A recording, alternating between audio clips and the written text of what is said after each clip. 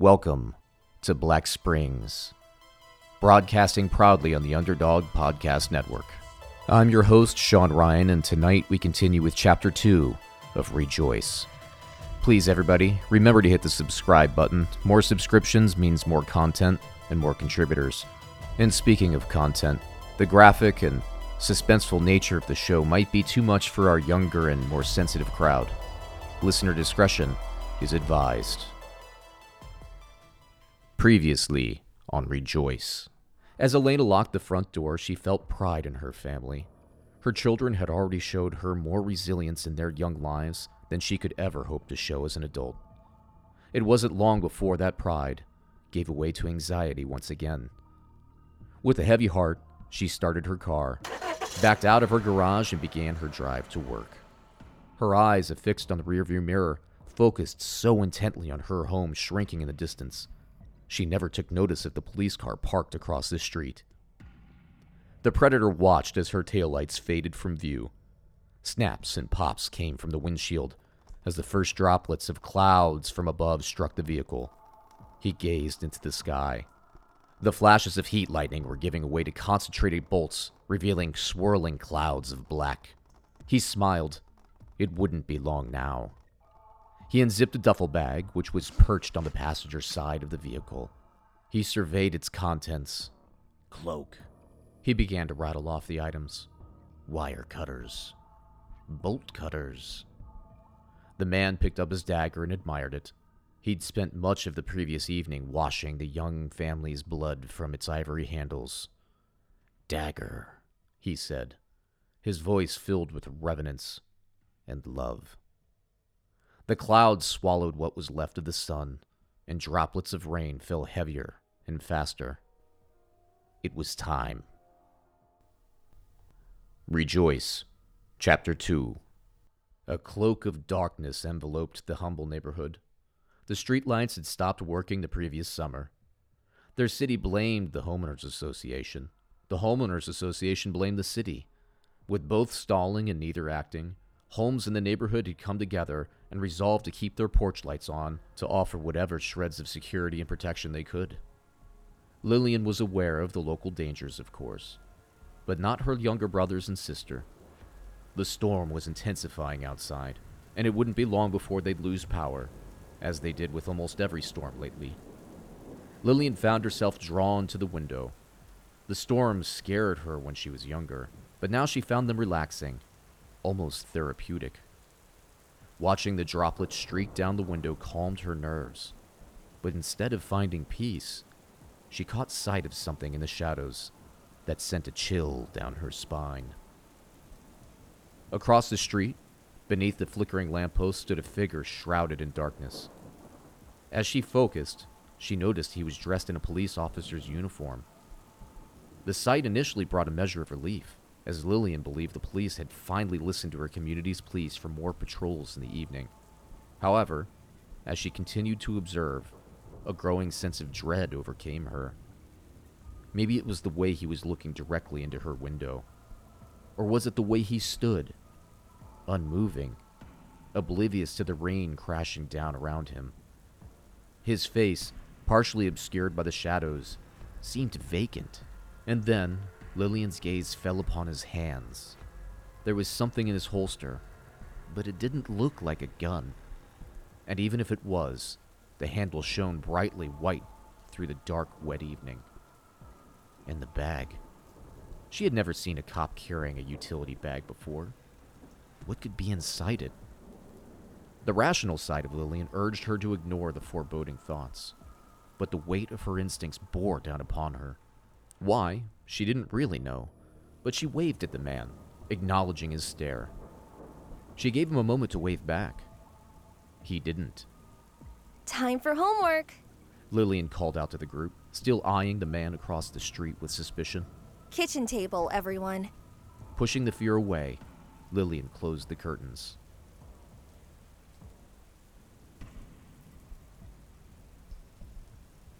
Outside, the man stood. It's not often prey locks eyes with its predator and waves. The man realized he was looking forward to meeting her in person, but not yet. He watched her, expressionless, waiting. The curtains now drawn, he darted across the street like a tiger on the hunt. The roar of the raindrops masked any sound of footsteps he made. As he neared the home of the Diaz family, a warm breeze seemed to accompany him, as if the night itself sensed his presence. Once within the confines of their property, the man moved with haste, slipping through the shadows of the backyard like a ghost. The rain-slicked grass provided no resistance as he made his way to the circuit box. Flashes from distant lightning illuminated his wicked grin. The storm was moving closer. The game had begun.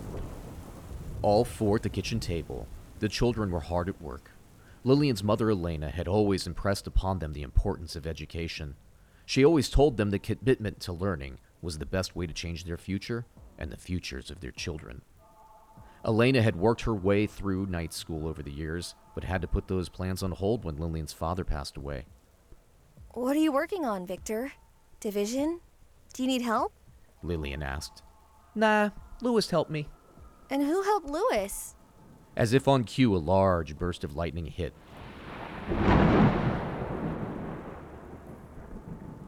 The thunder sounded like a sonic boom. The house shook. And with a pop, the lights went out. Lillian, groaning, was well prepared. Don't worry, She said dismissively as she stood from the table and felt her way to the kitchen pantry. She produced 4 flashlights. To help distract and comfort her brothers and sister, she handed one to each of them. Moments later, the 4 children were in the midst of a competitive game of flashlight tag when they were frozen by the sound of 3 loud knocks on the door. Quiet. Lillian demanded in a whisper. Are you going to answer it? Louis asked. Kidnappings and break-ins stemming from a knock at the door were not unheard of in Black Springs, amongst other things. No way. Lillian answered in a whisper.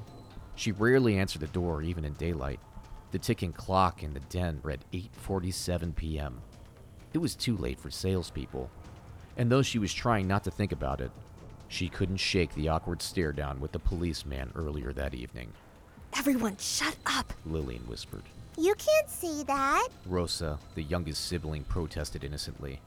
Lillian brought her finger to her mouth, urging quiet. She cautiously approached the front door and was surprised to feel her hands trembling. Lillian peered through the peephole, her heart thudding against her chest. Outside, standing on the porch, was the man she had seen from across the street, the man in a police uniform. His posture was rigid. He was wearing a cap pulled lower over his brow. Something was definitely off. Everything about this man seemed out of place. "Excuse me," the man said as he knocked more loudly on the door. "I'm Officer Williams with the 417th Precinct. I'm here on a wellness check on behalf of your mother." Lillian raised her finger once again to her mouth, silently repeating her instructions for silence. "I know you're in there. I could see the flashes from outside the house," the man continued. "Is everyone in there okay, Lillian? Victor? Louis? Rosa?" At the sound of their names, Louis and Victor relaxed their tense shoulders. Louis opened his mouth to answer, but Lillian quickly shook her head to stop him. "If you could just open the door," the man said. Lillian stepped back from the door, her thoughts racing. Louis, grab the phone. Her voice filled with urgency. The only thing she could think to do was call the police and see if they had dispatched this man to her door.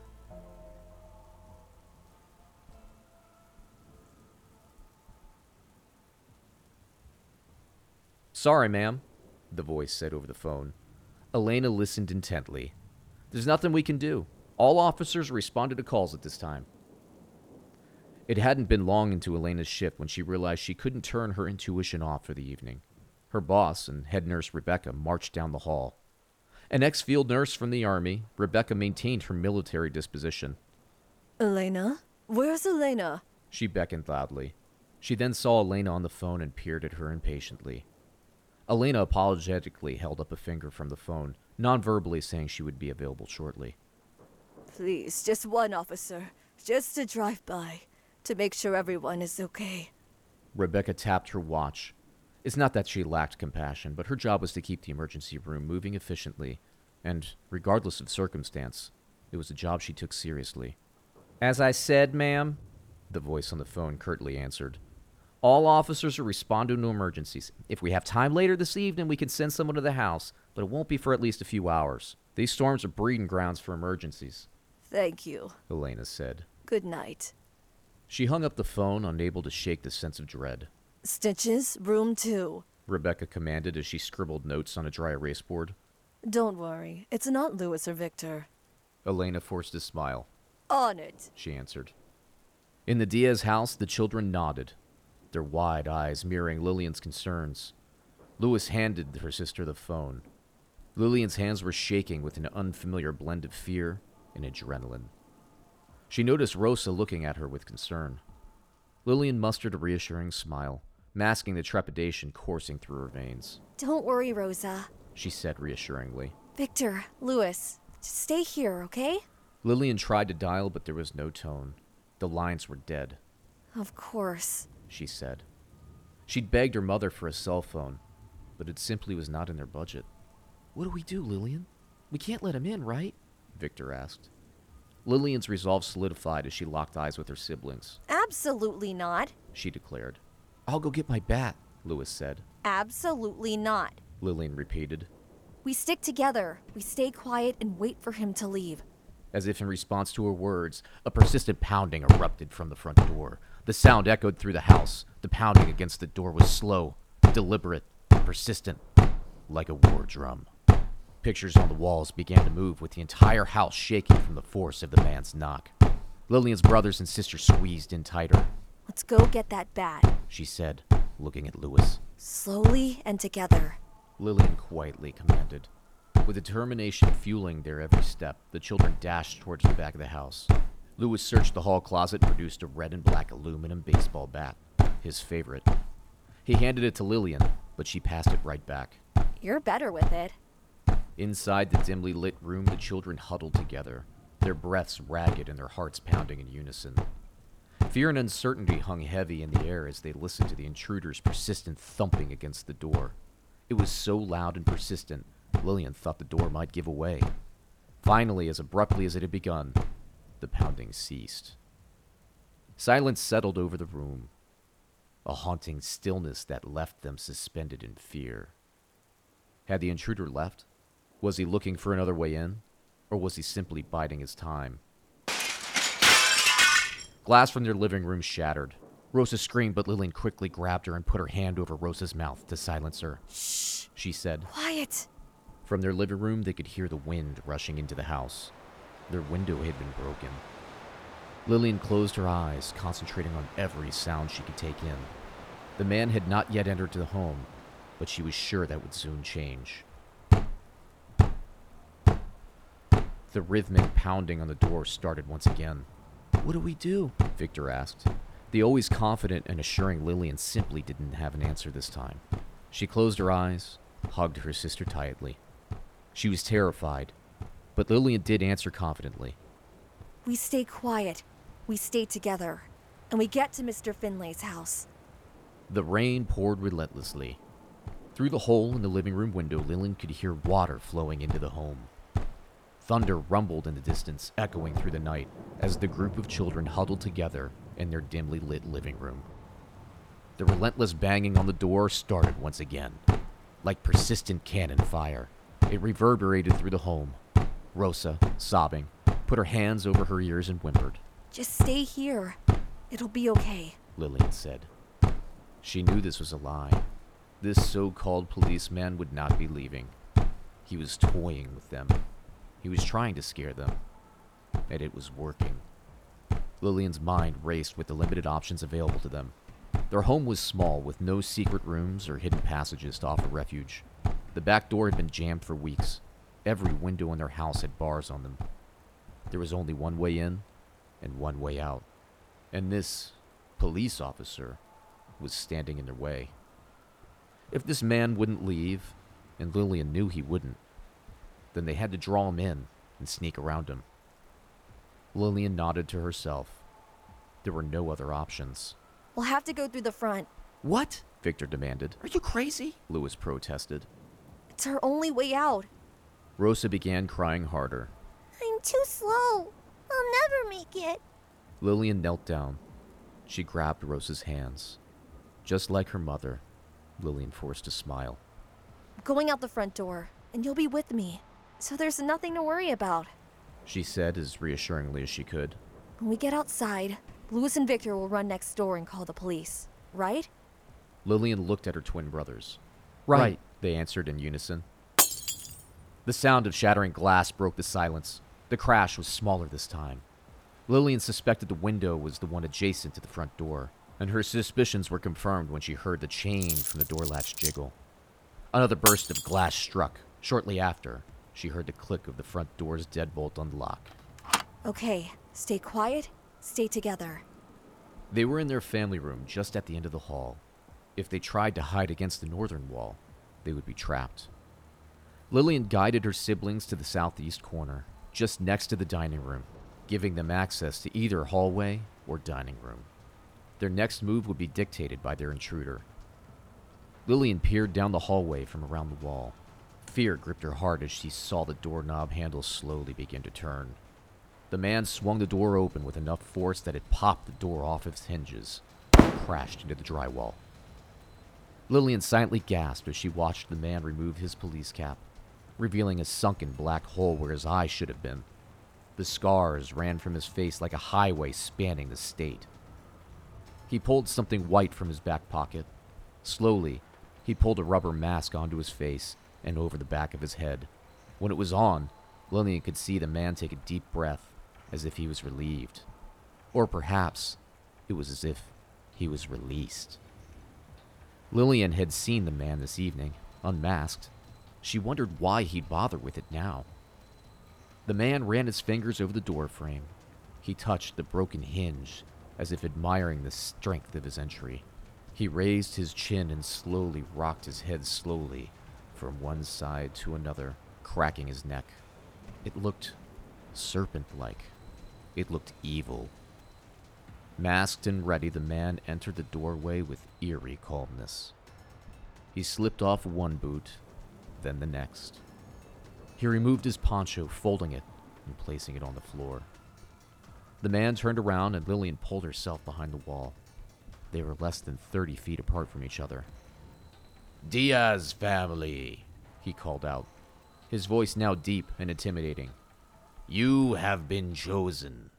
Rejoice!" Rejoice will be continued on Chapter 3, now available for download on Underdog Podcasts. Please remember to like and subscribe.